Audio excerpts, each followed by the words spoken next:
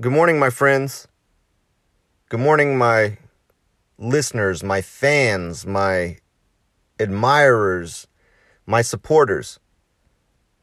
Likewise, good morning, my haters and my detractors. Chester Franklin here, and I have a real treat for you this morning. It is Sunday, July 10th. And if you're at church right now, I need you to leave and tune into this episode 68.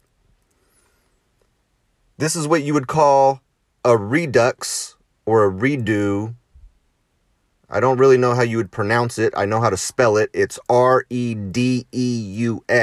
It's usually applied to movies that are brought back. I'm bringing back to you guys, my loyal listeners, episode number 1 that I originally recorded May 10th of 2020. So this is a rare treat. I've never done this. In 67 episodes, I have never relaunched an episode, but this is my very first episode. So I hope you enjoy it. If you've never heard it before, you're welcome. And if you have heard it before, I hope that it brings you back to the start of the podcast and that you do enjoy it. You can tell the progress that I made, or I hope that you can. And in any event, you guys have a good rest of your day, but here's a special release just for you.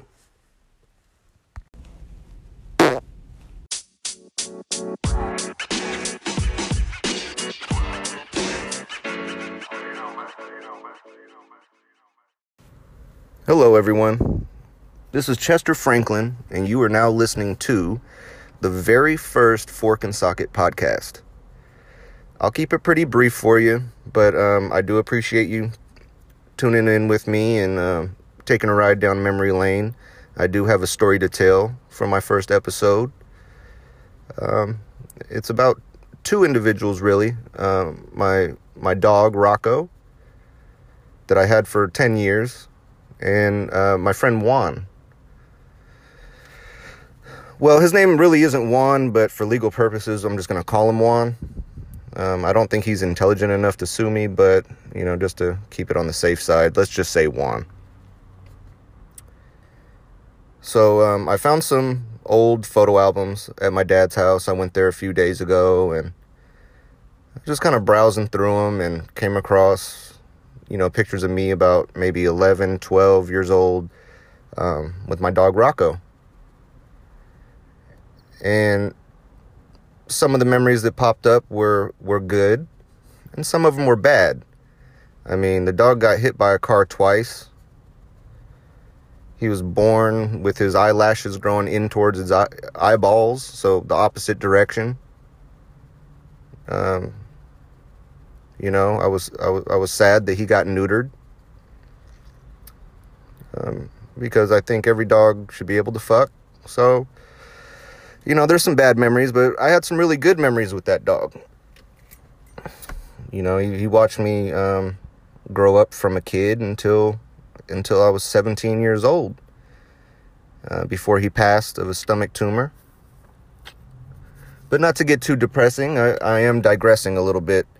The main part of this story is my friend Juan. Okay, he was a good friend. And even though we're not friends anymore, I'll stick by it to the end. He was a good friend, because he used to come over to my house and me too my dog. And,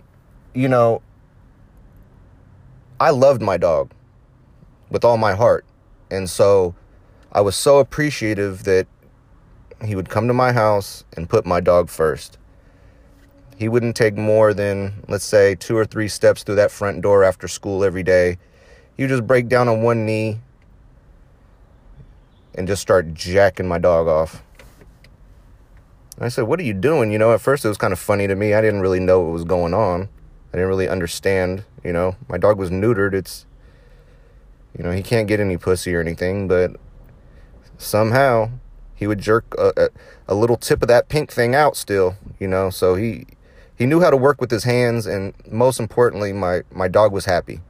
And that's all I ever wanted. I just wanted my dog to be happy. My dog was there for me so much, And so, again, I really appreciated Juan for putting my dog first. I didn't really think anything was too weird with it, because I felt we were all in this together. And it only lasted a year or two, to be honest, which I think most molestation situations only last about a year or two. Maybe longer for some animals, I don't know, because they can't talk, but my dog Rocco, he was smart. He was smarter than your average pup. He knew when to call it quits, let me tell you. So when I first kind of changed on my feelings about what was going on between Juan and Rocco, it was one night in the summer, and Juan came over to stay the night. And we were on the computer in my dad's computer room, and just surfing the web, probably downloading something on iMesh or Kazaa. It was back around FrostWire, LimeWire days, somewhere around there roughly. And Rocco was hanging out with us, and my friend Juan had an idea. And this isn't an uncommon idea. You probably see it in movies as a joke or something, or maybe people really do this, but Juan decided, and I mean, I did allow it. I did allow it, and I wish I didn't at this point, because it changed everything. But Juan put peanut butter, my peanut butter. I love peanut butter, and I allowed him just to spread it on his ass. Yeah. And so the intention with him doing that at 3 a.m. on a hot summer night, peanut butter was kind of melting a little bit off his ass crack. I guess Juan was in heat or something, I don't know. But, I allowed this to happen, and the intention was he was going to have my dog lick it off, Rocco. Well, Rocco was getting jacked off so long by Juan that my pup, he started, he would approach Juan first. Like, he knew what time it was when he seen Juan. But this night, or early morning rather, like I said, about 3 a.m., was different. Juan put his ass out there for Rocco, and Rocco didn't bite the bait. He wasn't going for it. He had enough. These years of freakiness that were going on, these animalistic, weird things that were happening. Rocco finally reached the age where I think he was just going through his phase. Like, he wasn't getting horny anymore that much, Just like kind of like a man in his like 50s, 60s. I mean, maybe mentally they're horny, but the dick ain't getting up. Pretty soon they just give up, They settle for watching beer commercials with women in bikinis and stuff. That's visual pleasure is where it's at, And Rocco didn't really find Juan's peanut butter ass very, very appealing, apparently. And it really changed the dynamics of everything, because I could see on Juan's face when Rocco didn't lick the peanut butter off his ass. I mean, he was crushed. And it was obvious that Rocco was just done. His feelings had changed, And it really kind of made me feel bad for Juan a little bit. I was sad that his feelings were hurt. And it was even sadder watching him try to wipe his ass off with some toilet paper, and the toilet paper was getting stuck in there. It kind of became a big old mess, and it kind of reminded me of the old school Reese's commercial, like, "Oh, you got your chocolate in my peanut butter. You got your peanut butter on my chocolate," kind of thing, as he's trying to just wipe his ass and then also pick out peanut butter balls of toilet paper. It was just very awkward. And I just felt bad for both of them because I knew it was the end of an era. But, you know, I'll be honest. I was kind of glad. I was kind of relieved. Because, for one, I realized Juan loved my dog way more than me. And I don't like competition. If you know me, I do not like competition. But also, I kind of got tired of feeling like the Jeffrey Epstein, you know, procuring my dog for the sexual pleasure of a pervert. And that's when I realized he was a pervert. It took years, but I finally got it. It's kind of like algebra. It took me a few years to finally understand. But when I got it, oh, did I get it.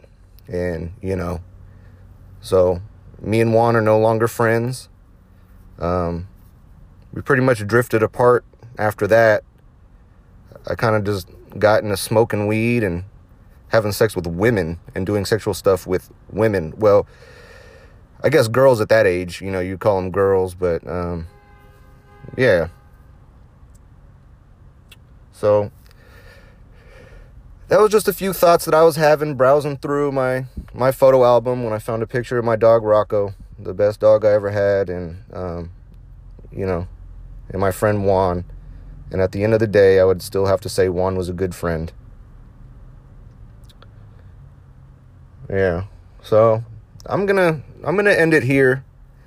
I'm gonna take it slow. It is my first podcast. I don't think it's good to rush into these things. It's kind of like when you first stick your dick into some pussy. You know, you have to take it slow. If you go too quick, you'll fuck everything up. Sometimes you just gotta take it slow, sit it in there, or put it out there, in this case with the podcast, put it out there, let it kind of soak. And after the little butterflies are out and you get some feedback, then, you know, go from there and just go to Pound Town. So that's what I'm planning to do with this podcast. I hope you enjoyed my story, and I hope I didn't scare you off, and I hope you're willing to listen next time. I didn't want to take too much of your time, and I don't have too much time to waste anyways. Today is a busy day. So again, thanks for listening, and take care. Thanks.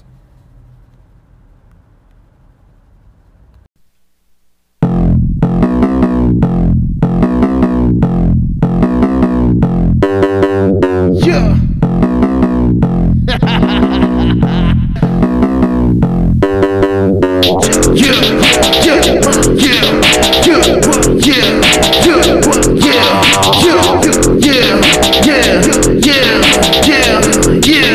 Check it out.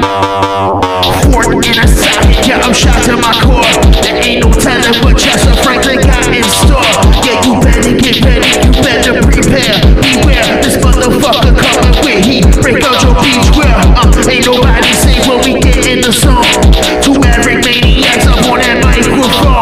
Also strap yourself in because it's about to begin. Fork in a socket with Chester Franklin, yeah. Fork in a socket with Chester Franklin, yeah. Fork in a socket with Chester Franklin,